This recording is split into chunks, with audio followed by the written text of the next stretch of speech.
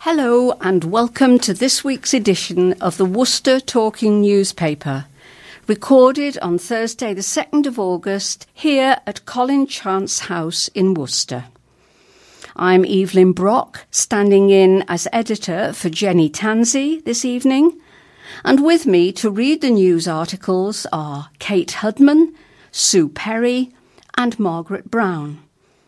Our sound engineer is Duncan Wynne, who I think must be at least half a stone lighter than he was this morning, sprinting for his car to try to get something I thought I'd left at home. But that which was lost is found, so all is well. But thank you, Duncan. Our thanks go to Worcester News for the material we'll read for you. The headlines for the week beginning the 27th of July 2018 are: Friday the 27th of July, parents are missing link to stop sex predators. Saturday the 28th of July, firm fined £150,000 over caring dad's death. Monday the 30th of July, I'm sick of being abused. Tuesday the 31st of July, not again, battle to stop another EDL protest in City. Wednesday, the 1st of August, drug dealing at over 60s housing. And Thursday, the 2nd of August, Devil's Archway car raid on CCTV. So now I'm going to ask each of the team to greet you as they read you the headline articles. Good evening. I'm Kate Hudman. Parents are missing link to stop sex predators. Parents can be the missing link in protecting children from sexual predators who groom kids online, says a senior detective. DCI Rick Clare wants Worcestershire parents to play a key role in the fight against online grooming and other forms of child sexual exploitation. The Detective Chief Inspector, who is responsible for vulnerability in Worcestershire, says there has always been child sexual exploitation. It is only the methods which have changed. He wants children and parents to feel empowered to tackle online sex offenders and feel they have the confidence to come forward. With many children now owning smartphones with access to the internet, one of the most important things parents can do to protect their children is to have a conversation with them about the risks. Speaking from his Worcester office, DCI Clare says it is vital that parents and guardians take an interest in the online life of their children in the same way that they would in their real-world life, such as when they play football outside or visit a friend. West Mercia Police has recorded 73 grooming offences since April last year, 37 involving Facebook, Snapchat or Instagram. 8 offences involved victims aged 11 and under, with 48 involving victims aged 12 to 15. More than 3,000 offences have been recorded in England and Wales in the last year, since a new anti-grooming law came into force, with the youngest child targeted aged just 5 years old. Facebook, Snapchat and Instagram were the top 3 most recorded sites out of 80 different methods used in grooming offences. The new crime of sexual communication with a child came into force on April the 3rd, 2017, following an NSPCC campaign. We reported in the Worcester News in April how 61-year-old Richard Hayes Hall, a former Worcester dentist from Malvern, went to meet what he thought was a 14-year-old boy after grooming. However, the boy was in reality a police officer. While Thomas Leedham, aged 24, of Ombersley Road, Worcester, contacted a 12-year-old girl via Snapchat. James Colquitt, aged 23, formerly of Worcester, was jailed for inciting a child, aged 13, to engage in sexual activity as he chatted online about zombies and Xbox. DCI Clare said, "From the perspective of the public, we can't keep children safe on our own. We will do everything we can. We will be online and in the real world to provide support and guidance. But the people who can also protect their children are parents." In his view, parents can help simply by having a conversation with their children about the issue, by not being confrontational and building trust so children and young people can have the confidence to tell them if something happens, or preferably before it happens. They have to take a healthy interest in their child's online activity, a bit like they would if they were playing football. You would not send a child swimming on their own, now would you? Have the conversation, have that healthy relationship and a very real interest in what they're doing online. The key is not being confrontational, keeping that trust and keeping that door open so your child can come to you at any time. The child can never be to blame for anything like that. Prevention is the key. We don't want victims. We feel if this happens, we've failed. The DCI, a father himself, said that those who groom children often have a strategy trying to drive a wedge between parents and their child, and often carrying their own risk assessment, targeting those children who are most vulnerable. A child who has a strong, close relationship with his or her parents is at far less risk of being groomed or sexually exploited. Preventing grooming and sexual exploitation could have huge ramifications for society as a whole, as research suggests that 4 or more adverse childhood experiences may lead to problems in adulthood, including substance misuse and a higher chance of contact with the criminal justice system and prison. Police are increasingly using social media to catch perpetrators. DCI Clare said, "If you're talking to someone online, doing something you should not be doing, it could be a detective and you will be getting a knock on your door. We will use whatever methods we need to within the law." Now Saturday, July the 28th. Firm fined £150,000 over caring dad's death. A haulage company has been fined £150,000 after a caring and selfless father was crushed to death by a reversing lorry following a series of health and safety blunders. Kevin Scott died while acting as an untrained banksman at Tools Transport Yard in Rushock Trading Estate, Droitwich.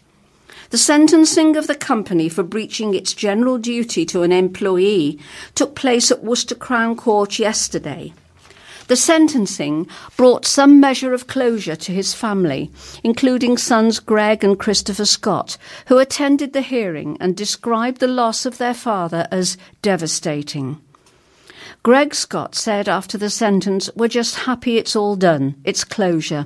He was stoic, he was strong, he was caring, he gave 100%. He cared for people more than himself at times. He was very selfless. He was my dad at the end of the day. He was someone me and Chris could talk to, a shoulder to cry on." Tools Transport Limited was convicted of the single count after a 4-week trial at Worcester Crown Court. Mr. Scott, aged 60, died on December the 11th, 2013, after he was crushed by the goods vehicle at the yard at around 6 p.m. The lorry was performing a blindside reversing manoeuvre, with Mr. Scott acting as banksman. Emergency services were called, but he could not be saved. Judge Robert Jukes QC said Mr. Scott was an experienced driver who had worked for Tools Transport for a number of years. Sean Jennings, another experienced driver, was driving the lorry which killed Mr. Scott and was kept on in his job afterwards.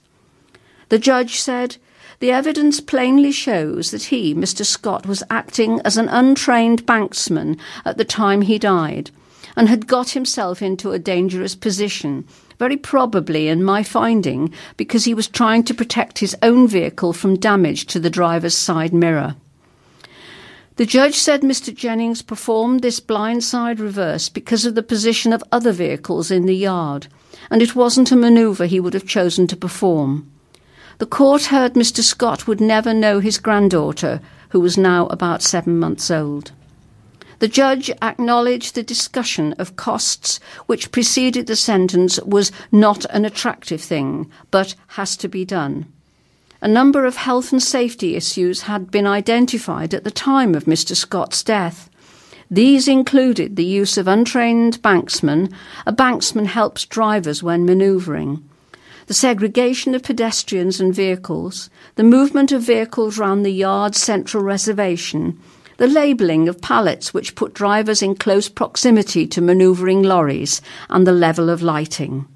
The judge said there were 2 metres between the lorries and minor collisions happened between them not infrequently. He said the company's director, John Toole, who was present at the hearing, placed a lot of trust in his drivers and was shown to be a particularly good leader of men who was devoted to his employees. However, he said, health and safety breaches in these areas must have subsisted for from 4 to 5 years, placing the offence in the medium culpability sentencing bracket. The court heard around 60 drivers used the yard and they were exposed to risk as a result of working practices. However, no other report had been against the company in 40 years. There were no previous convictions against Tools Transport Limited, which had sought to remedy the issues raised by the HSE. The judge found no aggravating features. He imposed a fine of £150,000, which the company will pay at a rate of £30,000 per year over a period of 5 years. Costs were placed at £253,728, including £130,000 in council costs accrued over 3 years, a figure disputed by the defence but ruled to be not excessive by the judge. The judge, in imposing the fine, also acknowledged the company's narrow profit margin. The costs are expected to be paid by the insurance company. It was also revealed at the hearing that Mr. Toole plans to sell the company. He declined to speak to the Worcester News at this time. Hello, I'm Sue Perry, and the headline for Monday, July the 30th is, I'm sick of being abused. A mobility scooter user says he gets abused and threatened by motorists when on the road because many people don't appear to understand the law. Paul Brown has been using a roadworthy mobility scooter for 6 years and said he gets confronted by drivers in Worcester and Evesham at least once every time he leaves his home. The 66-year-old has diabetes and due to diabetic neuropathy can no longer feel his feet and has just lost some toes, meaning he can only walk short distances with the help of a mobility frame. He says, every time I go out on the scooter, I'm constantly being shouted at, abused and threatened. People need to be educated. They seem to think I'm not allowed on the roads, said Mr. Brown. I'm sick and tired, and it's down to poor education. Some people assume you're not allowed onto the road, and they think it's all right to shout.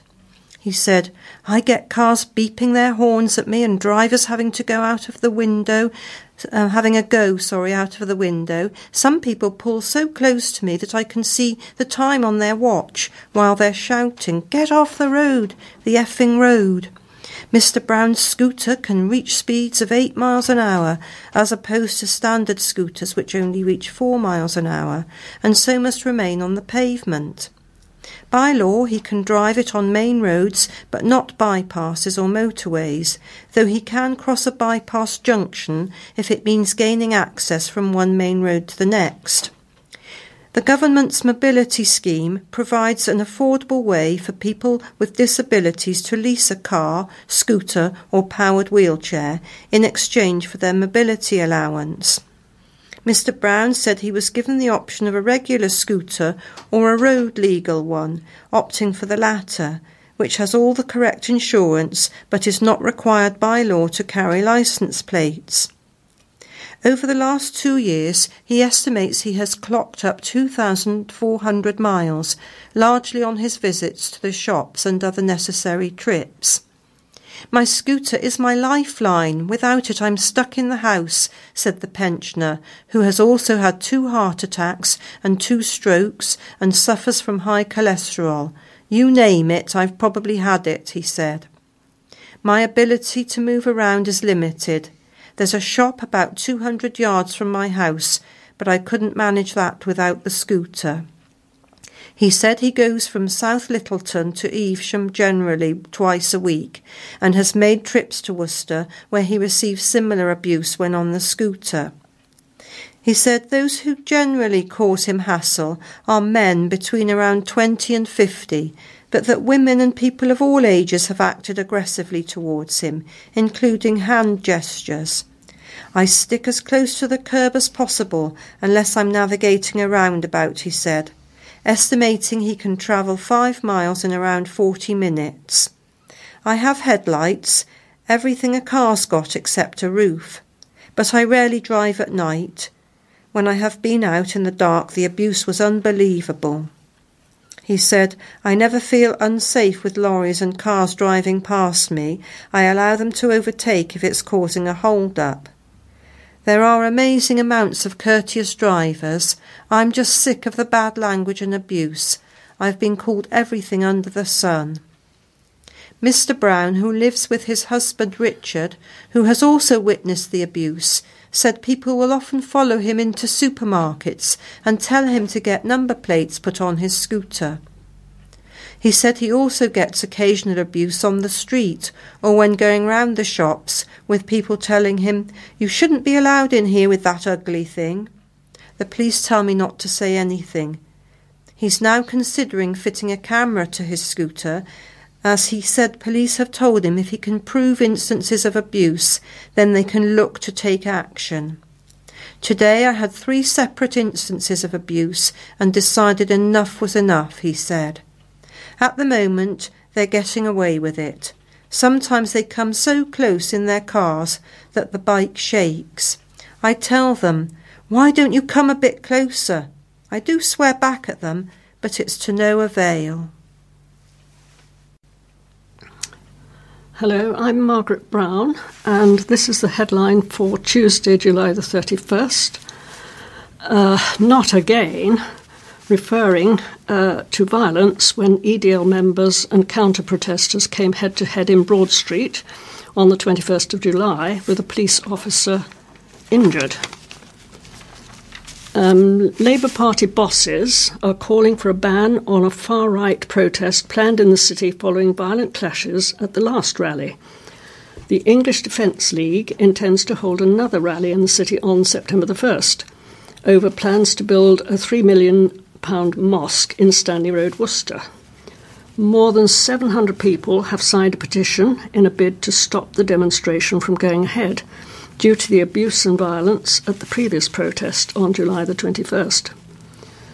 Opponents of the EDL have also organised a counter-protest to coincide with the march on September the 1st. Councillor Adrian Gregson, leader of Worcester City Council's Labour Party group, said, "The EDL is an organisation dedicated to inciting hatred within communities. It causes division, friction and alienation when there is none, and it thrives on our most basic prejudices. There is no room for them in the faithful city of Worcester. This alone is enough reason to ban them." Councillor Gregson added that the march would be expensive to police, deter tourists and damage the city's reputation. He also said people who oppose minorities are not welcome in the city. Laura Lane, who has organised the counter-protest, said other far-right groups, including the Stoke-on-Trent Infidels, Yorkshire Patriots and the Northern Democratic Football Lads Alliance, plan to take part in the upcoming EDL rally. She said this time they have not stated their intent or that they will be holding a peaceful demonstration, but have instead shared propaganda to instigate a fight or a civil war, with many supporters calling for weapons and violence. We will be there to greet them again, not to have a fight as they wish, but simply to be a positive presence for the public and to show them that Worcester is a tolerant and loving community that is proud of our multiculturalism and respect for others. The 26-year-old university student described the last counter-protest in Cathedral Square, Worcester, as a success, with hundreds of people from a range of different backgrounds coming together to oppose hatred. Worcester in Solidarity, which has started the petition against the second EDL rally, called on the police, Home Secretary, Council and other agencies to stop the rally from going ahead. 3 people were arrested and 2 police officers injured on July the 21st. A Democratic Football Lads Alliance spokesman claims the group does not intend to attend the rally, contrary to an EDL Facebook post. A Wetherspoon spokesman said it will keep its 2 pubs in the city, the Postal Order and the Crown, closed until around 6 p.m. on September the 1st. Headline for Wednesday the 1st of August, drug dealing at over 60s housing. Frightened pensioners are desperate for the police to clamp down on drug dealing at a housing complex for older people. Tenants claim addicts regularly visit a dealer who lives in John Gwynn House in North Parade, Worcester. One resident said users have slept in the corridors of the property and even injected drugs in plain sight. Sanctuary Group, who runs the site, sent a letter to residents this month warning them about the alleged drug dealing. One 80-year-old resident who didn't want to be named said it's been going on for years. There's a constant flow of people coming and going, buying drugs. I can tell 90% are drug users from the state of them. The users sleep in corridors here if they can, with their sleeping bags. One lady took photographs of them injecting with spoons and flames. It makes people feel very frightened. The police know all about them, but nothing happens. We are all over 50 who live here. It's supposed to be a safe environment, and all the police say is, we will keep track of it. The resident claims users visit a middle-aged dealer who lives and sells drugs at the site. Her neighbour, a 62-year-old cleaner, who also asked not to be named, said users regularly visit the suspected dealer. She claims one of those visitors recently verbally abused her. I called the guy who lived there afterwards and said, "You need to keep the people who are coming here away from me," she added. I said I could phone the police, and he said, "It will stop soon. I'm just having my arm twisted at the moment." I just want it to stop. She said drug users wake her up at night when they trigger an automatic light near her flat. The cleaner claims other residents have seen queues outside the suspected dealer's door at 7 a.m. in the morning. She said people that are buying a bit of weed don't come round at 7 a.m. and buy it, so I think it's harder stuff than that, possibly heroin. They come out in a real state. She added that she does not have time to gather evidence of the drug dealing and contact the police. Instead, she called the Sanctuary Group to install a CCTV camera at the property. Chief Inspector Mel Crowther said, "We would like to reassure the community that any reports to the police are acted upon, and therefore we would encourage anyone who sees any drugs-related activity to report it to the police on 101 or approach your local safe neighbourhood team when they are in the area." Krista Ripley, Head of Housing for Sanctuary Group, said, "We are working closely with West Mercia Police to address issues that have been raised by residents and will assist local officers in any way that we can. Evidence is vitally important to help police tackle criminality of any sort, and we would remind residents that information can be provided anonymously by contacting independent charity Crime Stoppers on 0800 555 111. And for Thursday, the 2nd of August, Devil's Archway car raid on CCTV. CCTV pictures captured 2 men brazenly opening a car door and rummaging around inside before fleeing towards Devil's Archway, described by residents as a rat run for criminals. Mark Watson's CCTV cameras caught the pair, who appear to be in their late teens, trying the handles on all 3 cars on his driveway, finding the last one, a red Volkswagen Golf, to be unlocked. Despite not managing to find anything to steal, the offenders then ran off towards the tunnel, which is just yards from Mr. Watson's home on Suffolk Drive. Devil's Archway runs under a railway line joining Suffolk Drive and Worcester Trading Estate in Blackpool. Last month we reported Mr. Watson's calls for it to be better policed or blocked off entirely, claiming burglaries and vandalism are increasing in the area, with the culprits then escaping down the narrow tunnel. "If it was a one-off incident, I wouldn't mind as much," said Mr. Watson, 50. "But it's things like this that are happening all the time, particularly around this time of year. We had our house broken into last summer while we were on holiday."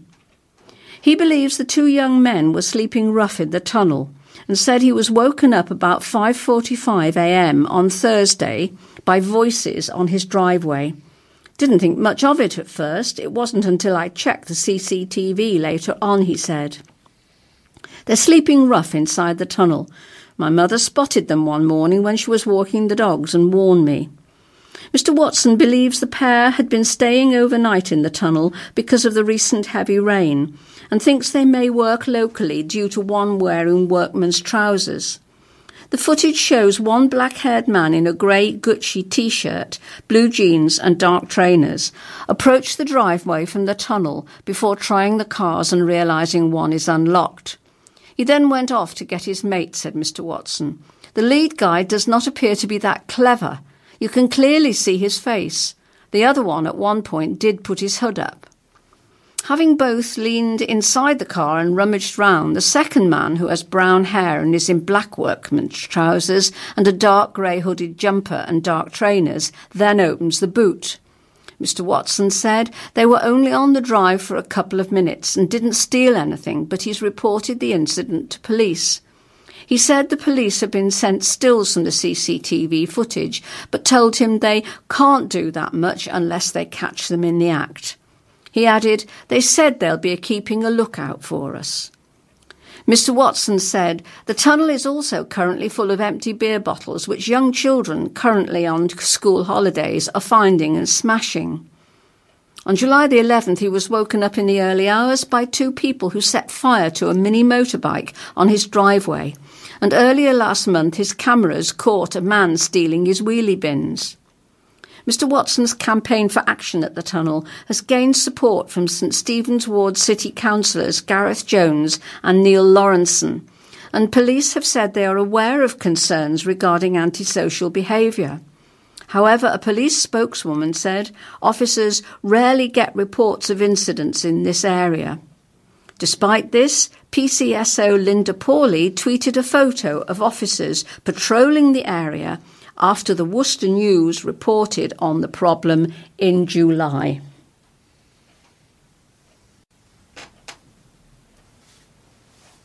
We're continuing now with some articles of interest, hopefully. The Bishop of Worcester, Dr. John Inge, welcomed 28 Chinese young people to the cathedral on Saturday morning. Their visit was designed to highlight the cathedral's place in the spiritual and historical story of Britain, offering students an insight into the Christian faith and its formative role in British culture. This visit was part of a 2-week summer camp organised by the Bishop's wife, H.J. Colston, whose company, Chopsticks Club, builds cultural literacy between China and the UK. The group are staying at the Elms School in the Malvern Hills for a summer camp designed to improve English language skills and provide a wide range of cultural and outdoor activities. Seeing the children learn through activities outside of their experience has been such a joy to watch, said H.J. They have walked with pigs, built a dam for ducks, walked with the Ledbury Basset hounds, and will be learning tomorrow's dance later in the week. The children relish being in the green outdoors, something not so easy to do in urban China.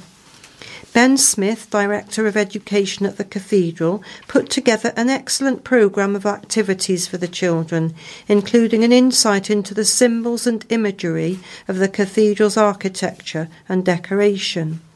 The musical workshop, run by Christopher Alsop, the Assistant Director of Music at the Cathedral, introduced the group to English cathedral music and included an organ demonstration and the opportunity for the group to learn and sing a Hallelujah chorus. These Chinese people were wowed by the splendour, scale and history of the cathedral, something which is so easy for us to take for granted, said Bishop John. It was moving to see how much it affected them. The group also witnessed a peal of bells being rung for a wedding taking place that day and enjoyed the far-reaching views from the top of the tower. The precentor and all the volunteers who accompanied the group showed a great dedication and kept the group very engaged.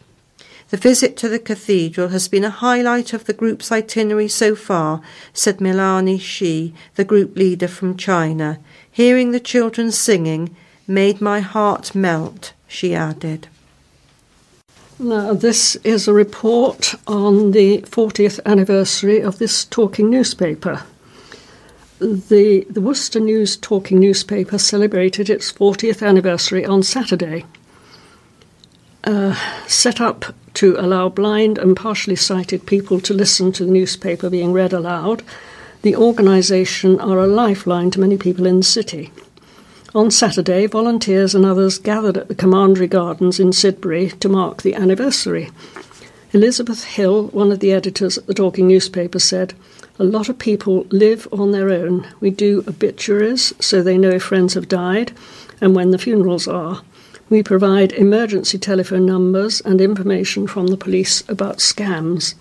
We let them know about local events. We also tell them when it's getting darker so they can put their lights on at home so it looks like someone is in." Mrs. Hill became involved with the talking newspaper in 1978. A lady who was visually impaired asked me what I was going to do when I went on maternity leave, she said. Based in Colin Chance House, Wilds Lane, the talking newspaper started in 1978 under the control of Colin and Belle Chance, who were visually impaired themselves. It was recorded in their dining room. Colin died in 1983, and so when a new base for the talking newspaper opened in Wilds Lane in 1987, the building was named after him. Listeners received the talking newspaper on memory sticks posted to them each week. A former city school pupil and county cricketer has been declared as Pakistan's new Prime Minister. Imran Khan studied at the Royal Grammar School, Worcester, from 1971 to 72, playing cricket for the school before going on to play for Worcestershire County Cricket, and then captain to the Pakistan national side.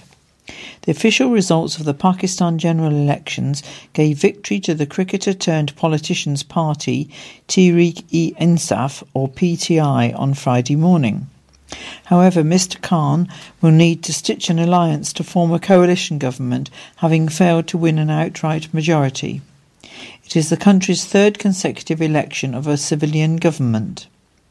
Born in 1952, the only son of a civil engineer, Mr. Khan was sent to England and educated at Royal Grammar School, living in White Ladies Boarding House, before attending Keble College, Oxford. Mr. Khan was known to be a relatively quiet pupil, but who was academically able and hard-working. During his time at RGS, the talented teenager completely reworked his bowling action in the school gym, turning him into the potent force that would make him an ultimate all-rounder. He also played rugby for the school, despite not knowing the rules, according to his teammates, but his strength and pace made him a useful player on the wing. His cricket career is recorded on the school's honours board at Flag Meadow, now Worcestershire's County Cricket Club's second ground. After his debut for Pakistan, the now 65-year-old found he would be asked for his autograph at school matches. He played for WCCC from 1971 to 76, before making his debut for Pakistan in 1971. aged just 18, going on to captain the national side between 1982 and 1992, winning the World Cup in his final year. He was inducted into the ICC Hall of Fame in 2010, having made 3,807 runs and taken 362 wickets in his illustrious career. Now, chemo covers aid patients' dignity. A patient undergoing chemotherapy at Worcestershire Royal Hospital has designed and created discreet covers for patients to wear over the insertion lines used for their treatment. Terry Priest, a second-time cancer survivor from Worcester, aged 61, has been sewing special lace clothing covers which cover the PICC or PIC, peripherally inserted central catheter lines on patients. Mrs. Priest said, "I hate looking at my insertion line, it's so ugly, and is just a reminder of how awful cancer is. I feel like the covers empower people." The covers are really simple to make, but really effective at disguising a PIC line. You can decorate them however you like to suit the patient. I've made children's ones with rainbows and colours on, or you could make one to look like a tattoo sleeve, or whatever you like. A PIC line, usually in the upper arm, is an intravenous access line used to administer chemotherapy or other IV treatments to patients at home or in hospital. These lines remain in place when they leave hospital so that treatments can be managed again without having to reinsert a catheter each time. Mrs. Priest said the covers provide an attractive accessory, can be customised in several different colours, which can be used to match an outfit or a particular mood. The idea is to hide the PIC line from view and helps chemotherapy patients maintain normality. Mrs. Priest was diagnosed in March after having survived cancer when she was 28 years old. Mrs. Priest has so far made the covers for more than 10 other patients she's met during her treatment at the hospital. She said, "I've had a really good reaction from them so far. They take only 1 minute to make. All you need is some elastic lace and a sewing machine. I will be having chemo until around Christmas time, so until then I will be making more covers for whoever would like one. Most people will know of someone who has had chemo or needed a PIC line at some point. So there are lots of people who could benefit from this, and it's just something nice that people might like to do for themselves." The staff in the Rowan Suite at Worcestershire Royal Hospital have been fantastic, and I thank all of them for their hard work. Jane Rutter, matron for the Rowan Suite at Worcestershire Royal Hospital, said, "I've never seen these before. It's a really simple idea, but so effective. It's especially nice in this hot weather, as it's so light and airy, and you're more likely to have your arms on show." A wheelchair user is angry at the lack of disabled access in the city, with the new entrance at Cripplegate Park a prime example. Rosemary Humphreys said it is a pity and very disappointing that steps have been installed where the flower beds used to be, from the new road traffic lights to the park. The City Council has said the steps, allowing for access off Worcester Bridge, were added to create a more attractive entrance to the park and allow for better views of the Glover's Needle. However, Miss Humphreys, 85, said, "No thought has been given to wheelchair access to the park, and a slope or ramp would have been more appropriate. It's far from convenient for somebody in a wheelchair," she continued. "I can't think why so many steps are needed there anyway. There used to be an ordinary access by the bridge. It was just a plain entrance. Why do they need steps?" While wheelchair users can simply navigate round the steps where the flower beds once were, Miss Humphreys said that she felt it gave non-wheeler users precedence.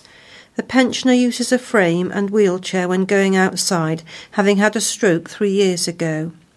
She admitted that many places throughout Worcester are becoming more wheelchair-friendly, but said many places still haven't made enough changes, with disabled people seemingly an afterthought.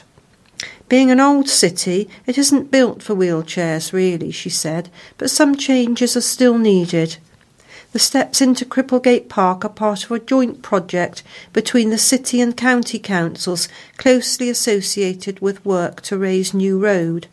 A City Council spokeswoman denied the park entrance is not accessible to wheelchair users. 400 places in Worcester were accessibility checked, including wheelchair access, earlier this year, with the results available at disabledgo.com, they added.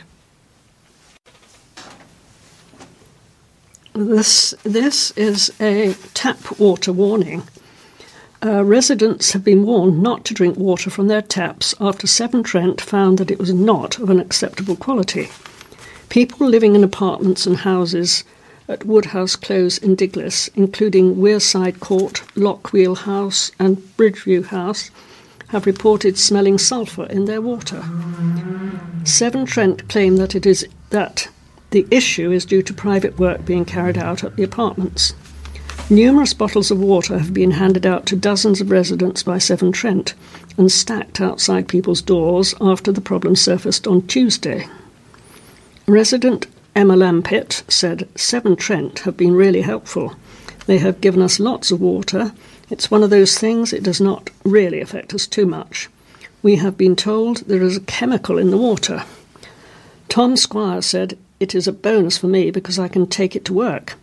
It has not really affected me. I have been given loads of water. I drank 4 big bottles of the tap water and I realised it smelt funny, but I feel fine after it. Cynthia Dyson said it's slightly annoying. I'm not able to wash my face with the water and washing vegetables is difficult. We do not know when it will be sorted, Severn Trent said. They are analysing it on Friday to find out which chemical it is. Sean Glanfield added, it is not really a problem. I can still use the water for cleaning and washing. They managed to get the bottled water out to us at the same time they warned us. The water was contaminated. Tests will be undertaken today, that's Friday, to assess what chemical is in the water.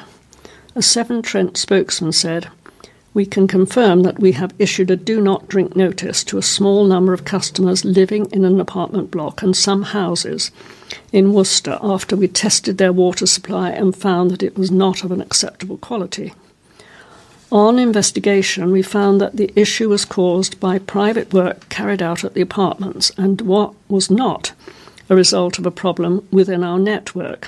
We are now working closely with those responsible to get everything back to normal and have supplied everyone affected with bottled water. For the first time, St Richard's Hospice, based in Worcester, is organising a bespoke 12-day challenging trek to the Himalayas, exploring the Nepalese countryside.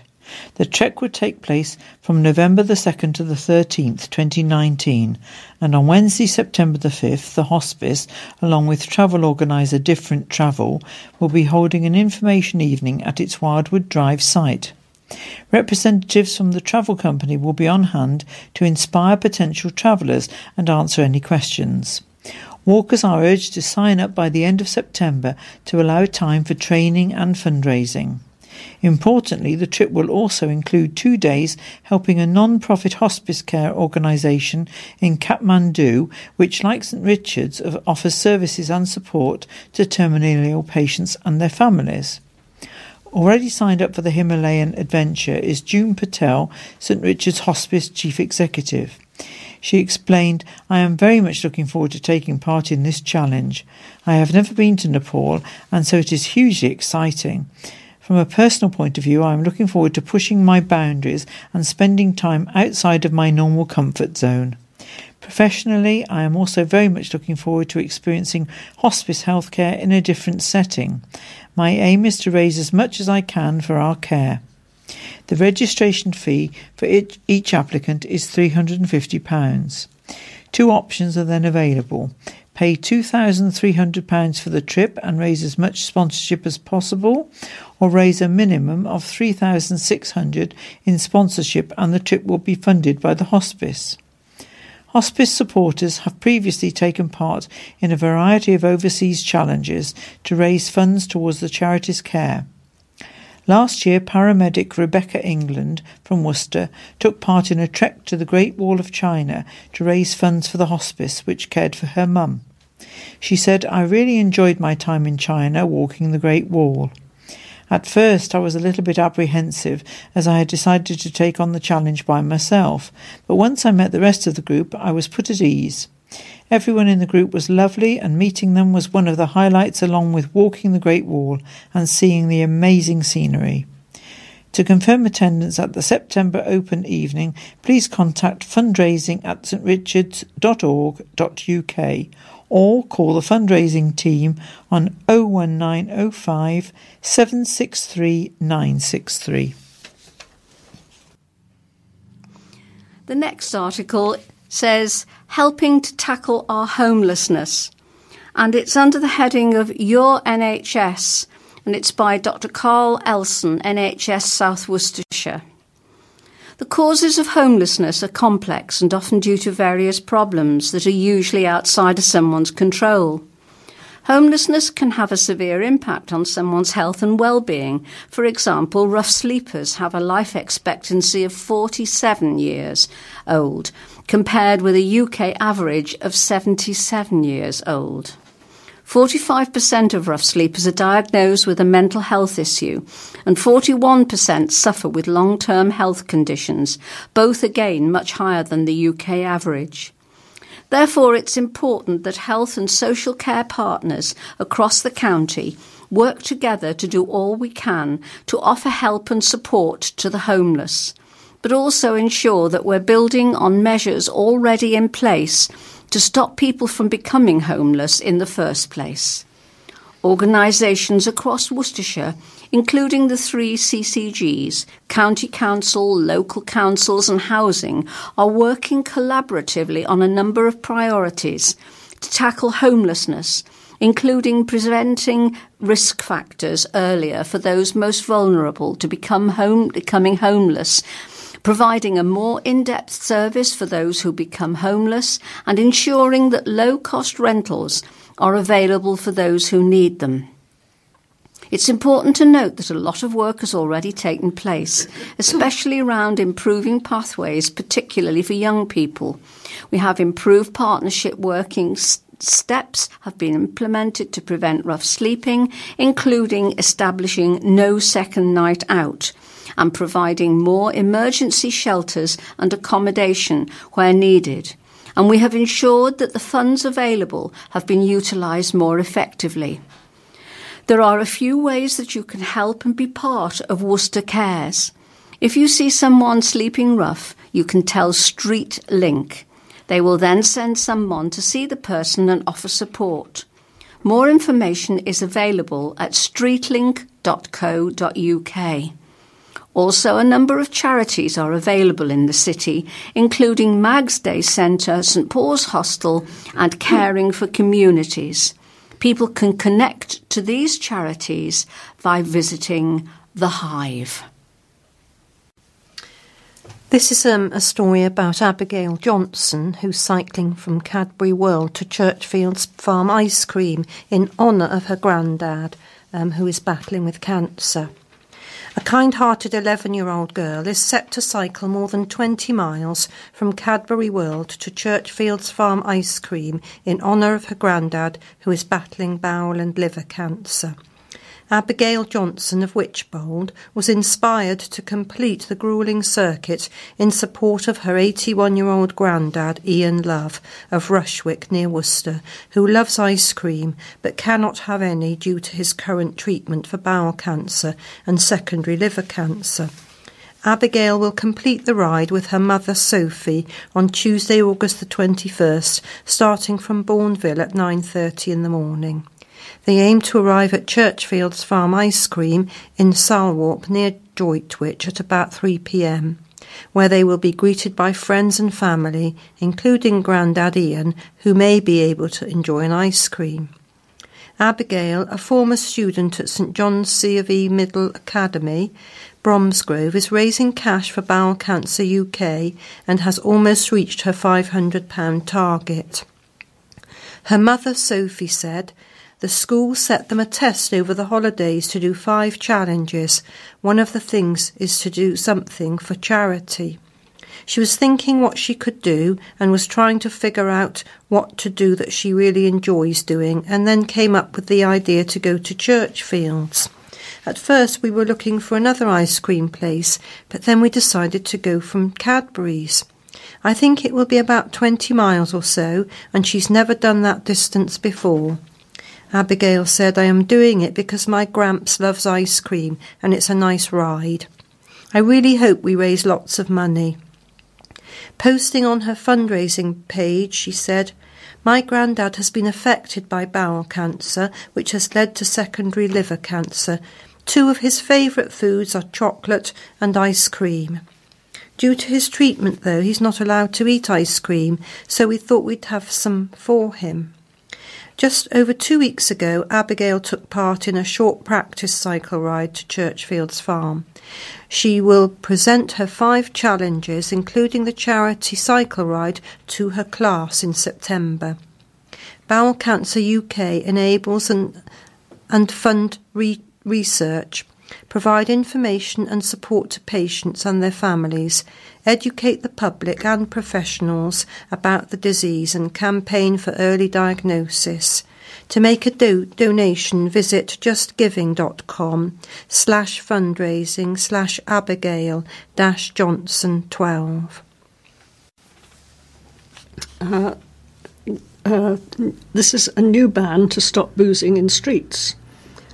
A ban on street drinking has been rolled out across swathes of Worcester, and offenders could be fined £1,000. City councillors have decided to introduce new powers to stop people drinking alcohol in streets and other public places from mid-August. Members of the Communities Committee voted on Wednesday night to introduce a Public Spaces Protection Order, banning the drinking of alcohol in certain zones and forcing offenders to surrender their booze. The PSPO, that's the Public Spaces Protection Order, will apply to the whole of Worcester City Centre and additional areas in Cranham Drive and Windermere Drive in Warndon, King George V playing fields, an area around Rose Avenue in Tolladine, and the Blackpool Industrial Estate. Anyone found in breach of the rules would be guilty of a criminal offence and could receive a fixed penalty notice of up to £70, or, if prosecuted via a magistrate's court, could face a maximum fine of £1,000. It's clear that street drinking causes significant disturbance to residents and puts huge pressure on police time and hospital resources, says Councillor James Stanley, Chair of the Communities Committee. Introducing this new order will give the Council and police greater powers to intervene at an earlier stage and to take punitive action where appropriate. The move follows a public consultation in the spring, which received 430 responses. Of those, 300 respondents described street drinking as a big or fairly big problem in Worcester, and 316 said they would support the confiscation of alcohol within the ban zones. Some councillors on the committee said more areas should be included in the PSPO. Councillor Stephen Hodgson said, I was expecting Warndon to be in the new scheme, and I think the residents of Warndon will be disappointed that they won't be included. Councillor Tracy Biggs had a problem with how the ban would be enforced, particularly with the homeless. She said, I understand that there's an antisocial behaviour with these people, but I just hope that we are more mindful of addiction. And a further article on addiction, this time Black Mamba's Toll, warning over danger drug. And this is accompanied by pictures sent in by readers of Worcester News of suspected Black Mamba users in a semi-comatose state, slumped on benches in the middle of Worcester. These shocking pictures show the devastating toll that the drug Black Mamba is having on Worcester. Readers have shared pictures of suspected users slumped on city benches in recent weeks. West Midlands Ambulance Service and West Mercia police figures seem to show a steady increase in incidents involving the former legal high. Steve, a 41-year-old homeless man from Worcester, said, "It's an escape from reality, that's why people use it. I tried smoking it outside the hive. I just think about death on it. It put me on another level. By the time I got upstairs in the lift, I sat in the window for about 3 hours." Steve, who uses heroin once or twice a week, said his drug taking began with marijuana. However, one thing led to another, and he eventually started using harder substances. He said, "The key is to never do it. It's like a comfort blanket. I only don't use it now as I don't have any money. Most people go on holiday or get a car. I've no interest in any of it. I just want to score." A West Midlands Ambulance Service spokesman issued a warning about the dangers of untested and unregulated legal highs. The spokesman said they can lead to seizures, heart attacks and strokes, and added, "Users are putting their lives at risk every time they take them. Some patients are left with long-term illnesses, while others never wake up. The effects can lead to the patient suffering extreme highs and lows, which sometimes results in patients appearing to be suffering mental health issues at one end of the scale to extreme violence at the other. Because it's impossible to tell what substances are used within the drugs, it can make it extremely difficult for our staff to provide treatment." West Midlands Ambulance Service has logged over 2,000 MAMBA calls so far this year, with incidents rising every month except for in February. West Mercia police figures also show that seizures of synthetic cannabinoids have steadily increased since legal highs were banned in 2016. Black Mamba is a synthetic marijuana that is smoked. A driver has been rushed to hospital after a crash involving a bus and 3 other vehicles. The crash happened outside the Portobello Inn in Bransford Road, Worcester, at about 6:41 p.m. on Thursday. Bus driver Philip Coles said he crashed into a van after it attempted to overtake a taxi. Mr. Coles, aged 59, from Bewdley, said a taxi was turning left and the van was overtaking the taxi. "I hit him head on. I lost control of the bus. You see it on the telly, someone comes at you head on and you think, oh dear." The van did a 180-degree turn. The one man in the van was injured and taken to hospital. I feel lucky not to be injured. Mr. Coles, who had no passengers on his bus at that time, said he was a bit shaken up by the incident. The bus also damaged 2 parked vehicles. Eyewitness Liam Crane described the crash as a close shave. He said, "We were sitting on the bench at the pub overlooking the road. We were sitting there discussing whether to watch Incredibles 2 when we heard a bang. I looked up and saw the van spin 180 degrees. The big thing that caught our eye was the bus. You don't often see a bus out of control, and we thought, where is the bus going?" The bus driver was battling to keep control. Following the crash, Mr. Crane went to check to see if anyone was injured, whilst his partner, Isabel, rang the ambulance service. He added, "I saw the bus was empty, thank goodness. We noticed the bus driver had got out and I wasn't sure if he was hurt, but the guy in the van was stuck in the vehicle. He didn't get out at all. It may have been shock.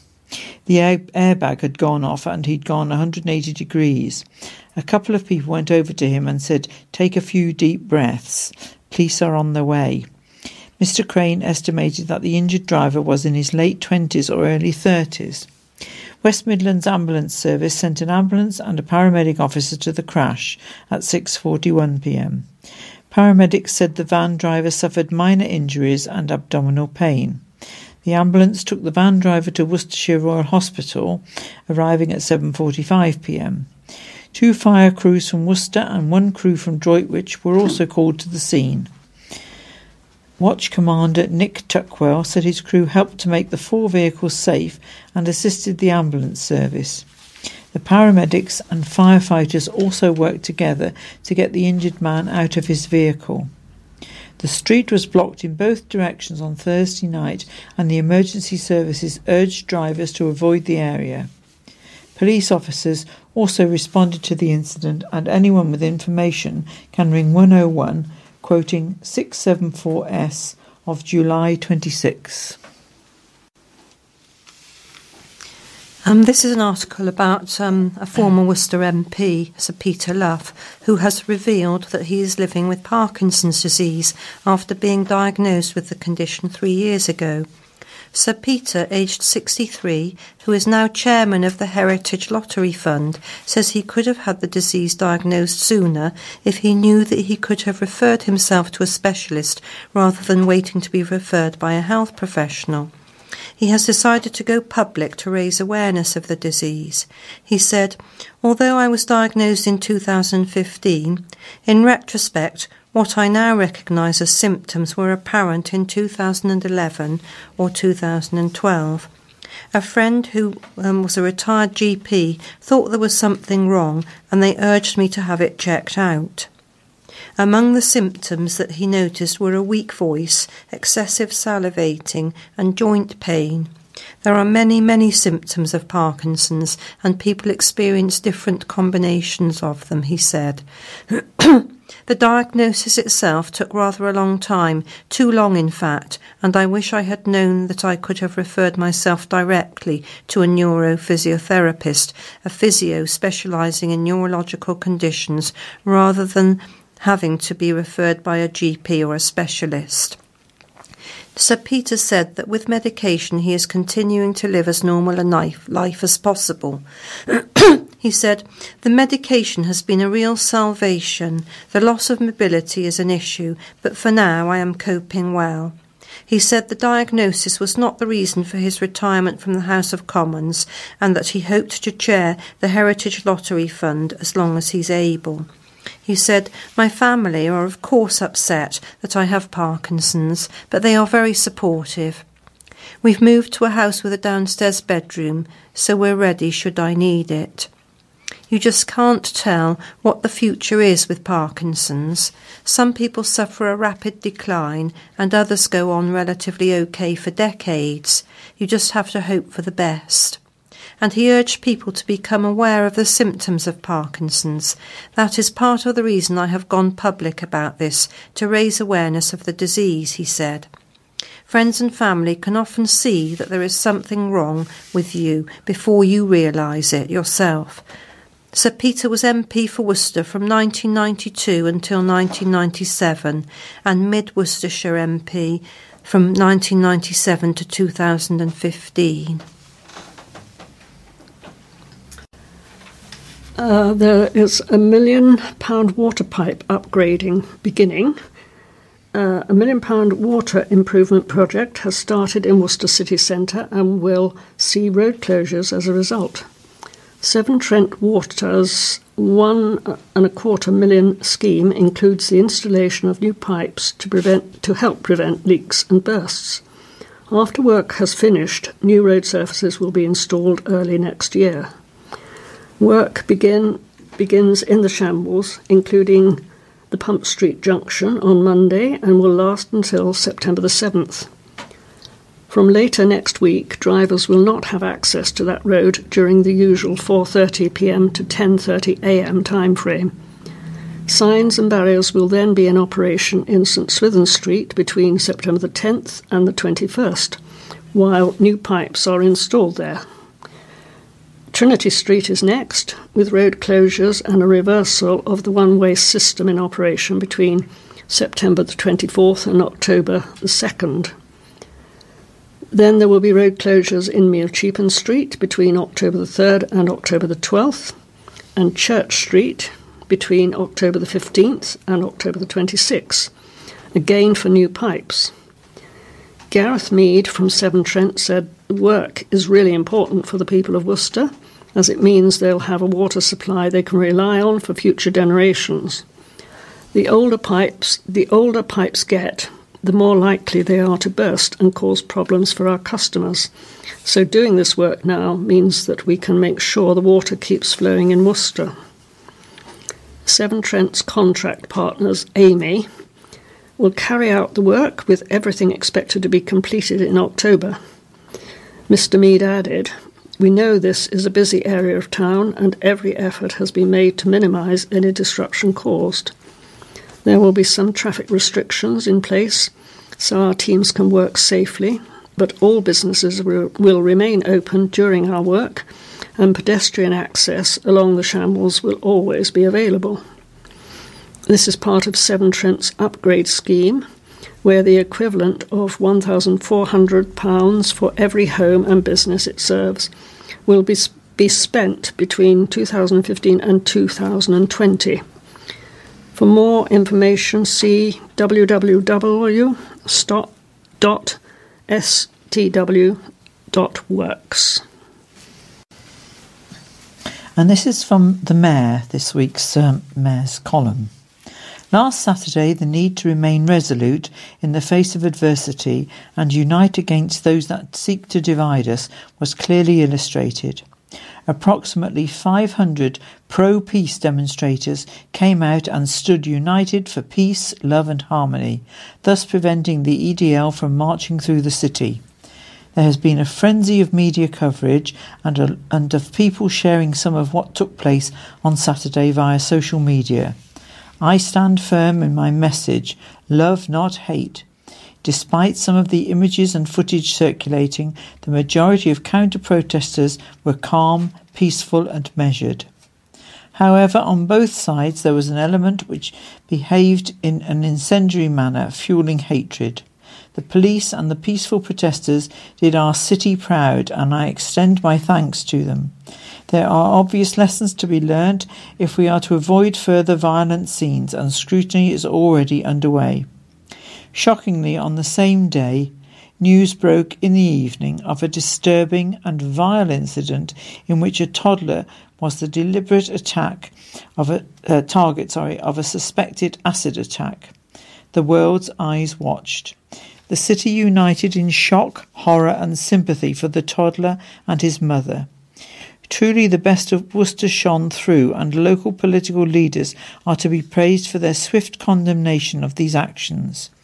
I am grateful to the emergency services and swift police operation, which has resulted in 5 men being charged.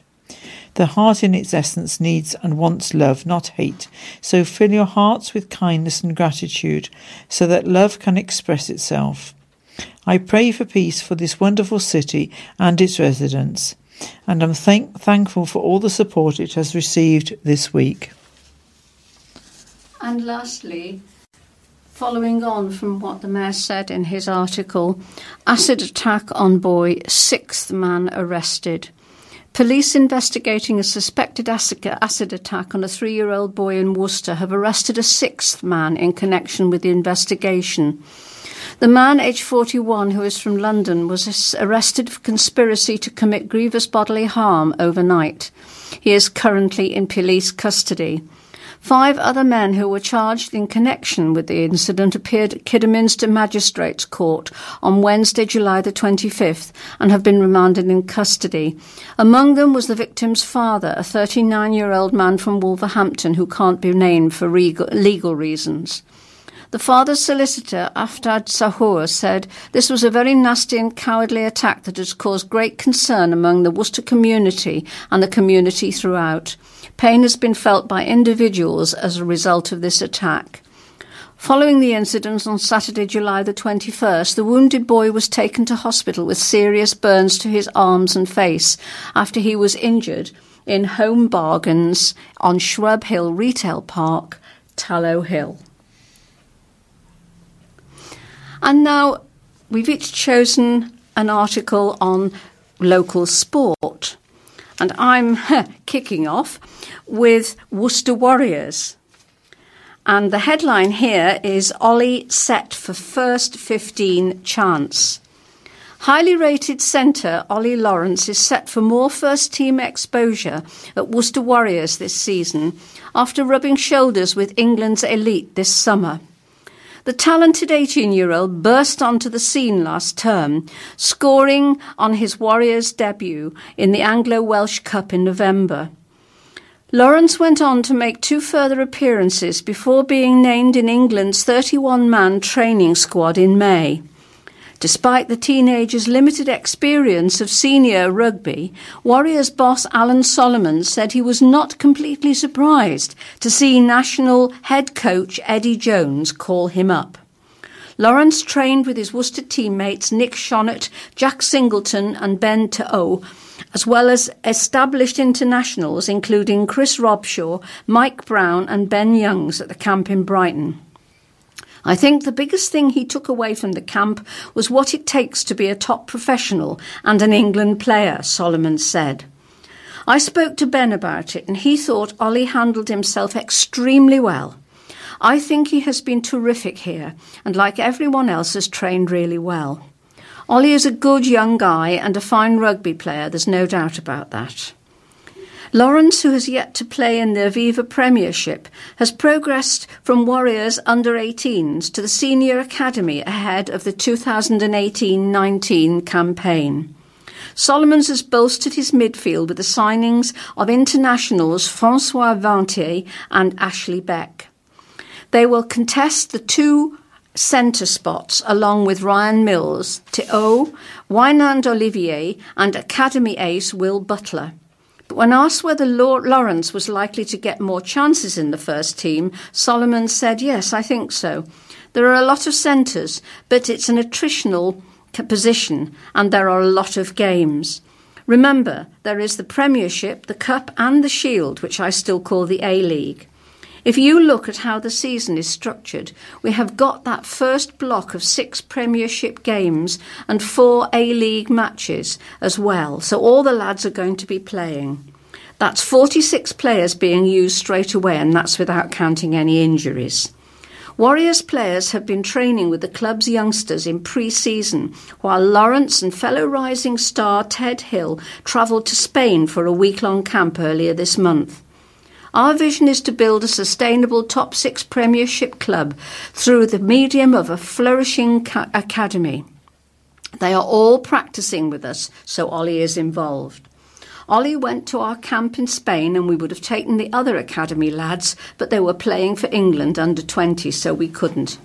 Bressie, Anton Bresley, had a personal matter that he had to go back to South Africa for, so Ted came in for that camp. And this is an article about Worcester girls rowing. There's a lovely picture here of Worcester's Coxless squad of Imi Ledbetter, Hermione South, Daisy Price and Elizabeth Shaw. Worcester Rowing Club's Girls 18 squad competed in the British National Junior Championships in Nottingham's National Water Sports Centre. They did the city proud, went up against big clubs and strong competition. Becky Sylvester and Sophie Lee made the C final of the doubles and finished a strong 4th on their first day.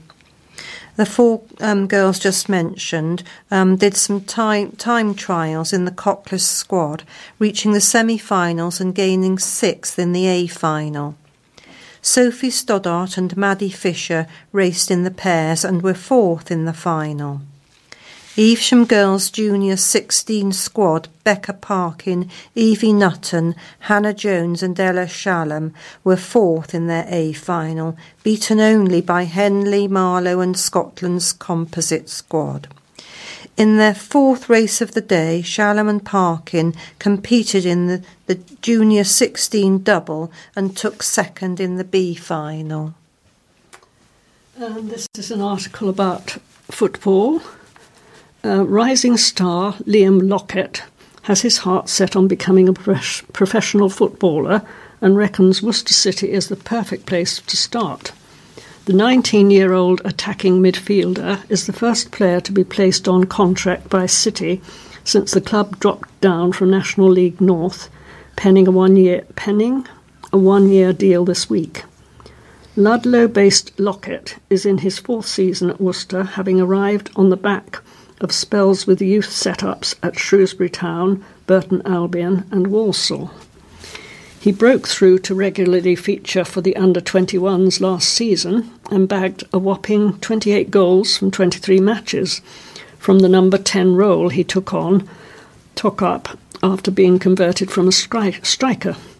The University of Worcester student, who is about to embark on his second year of studying sports and exercise science, had a 5-minute cameo on the left in a 1-1 draw at Stourport Swifts in April, but has impressed sufficiently to spend pre-season with the senior squad. And having made the stride into men's football, Lockett has no intention of making up the numbers. I always believed I could score well, and I hope to continue that with the first team this season, said Lockett. I used to be a striker, but moved back into midfield, where I could affect the games a bit more. The coaching has been good for me, helping me to make the right runs and create the positions to score goals. I feel ready to make an impact, and I want to start games. That will be up to the gaffer. We will see what he wants to do, but I will be doing everything I can to impress him. I have always wanted to go as far as I can, and the Football League is definitely an ambition of mine.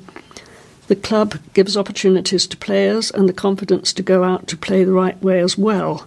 That's what I have found since beginning at Worcester.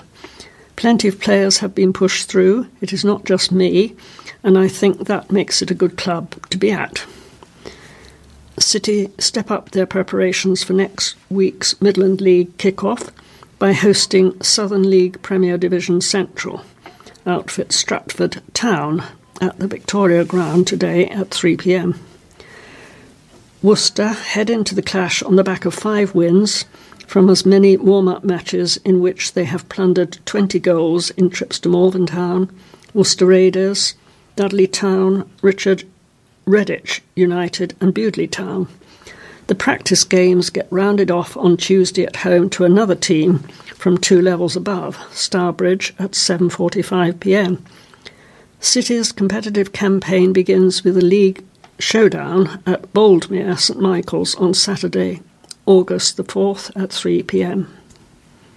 And now Worcestershire County Cricket Club.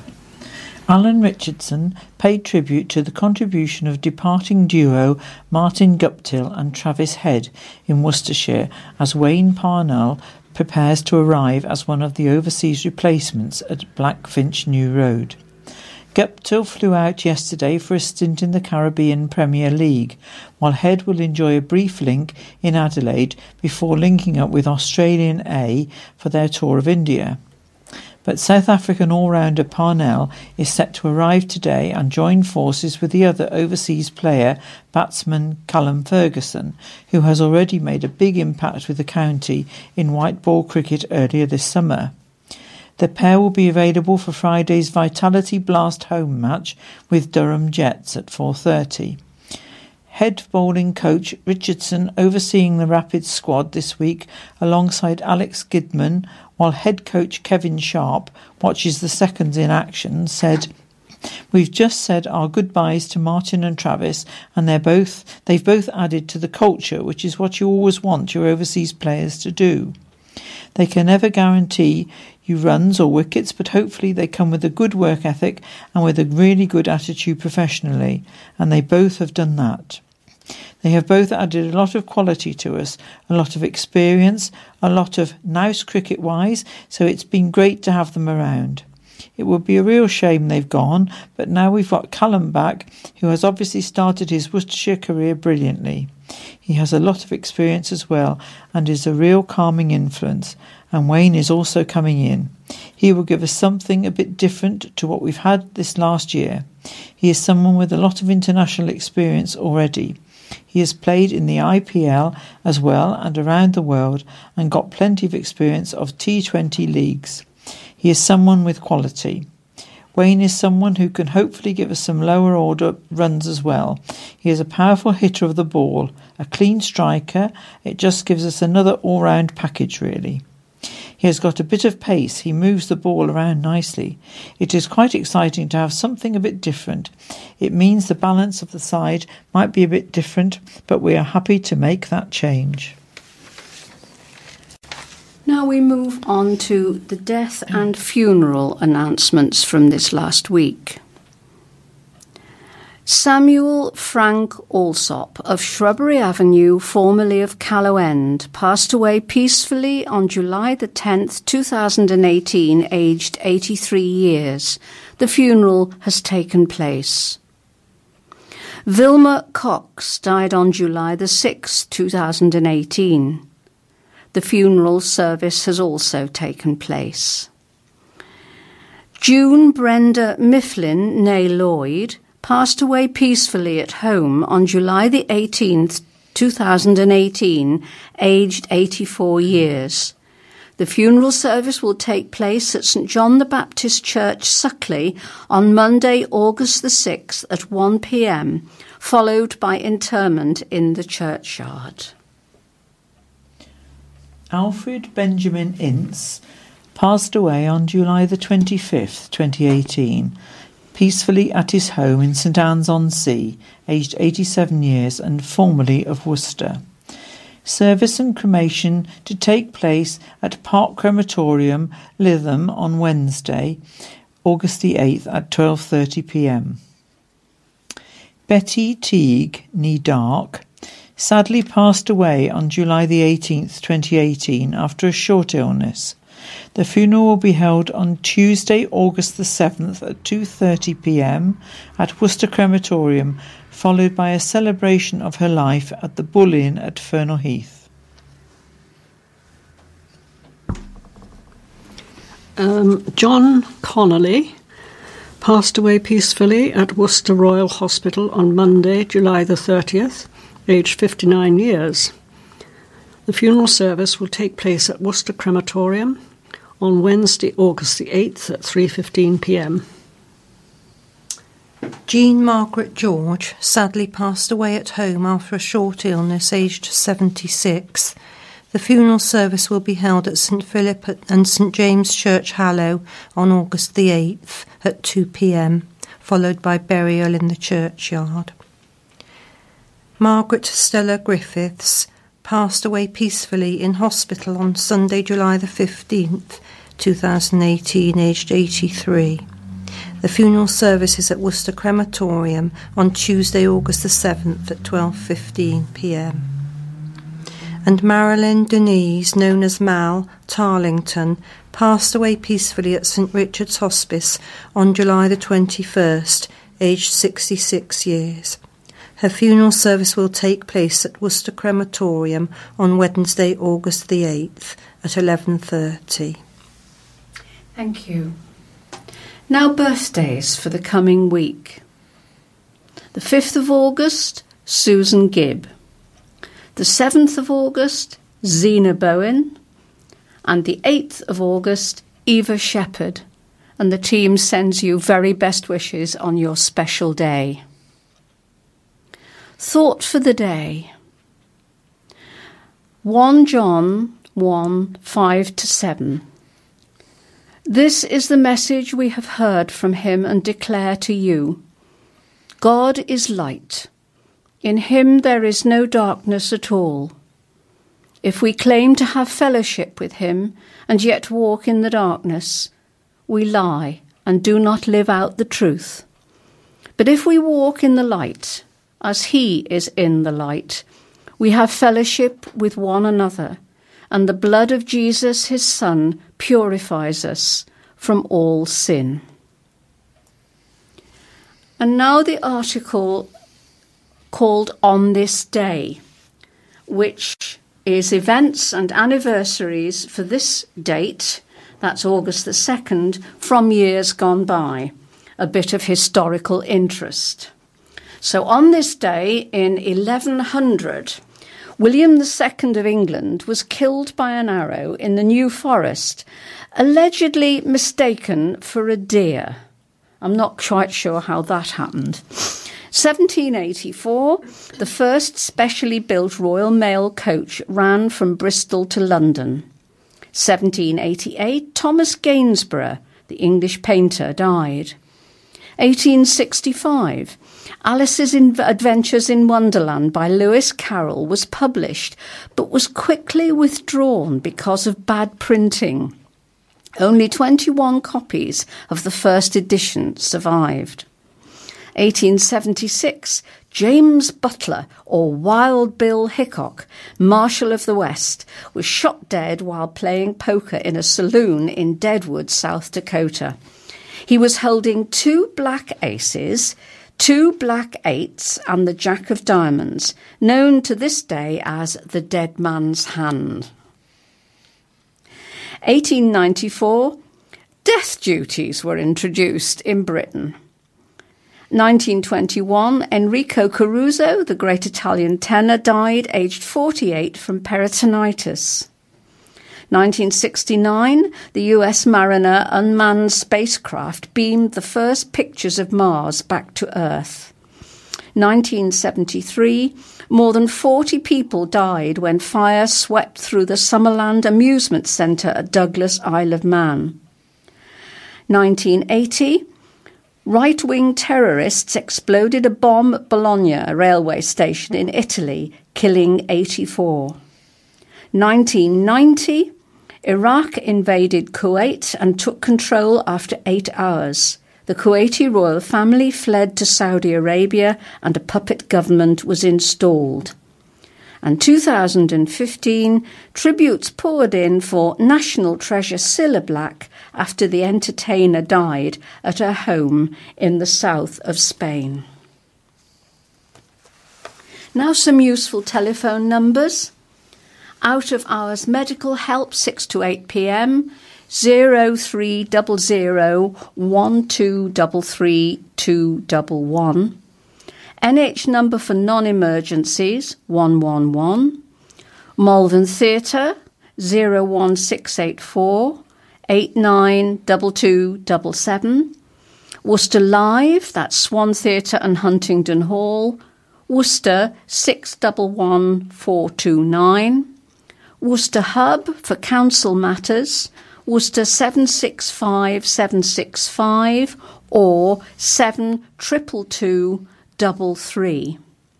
Crime Stoppers 0800 555 111 and Samaritans 116 123, and that is a free phone number.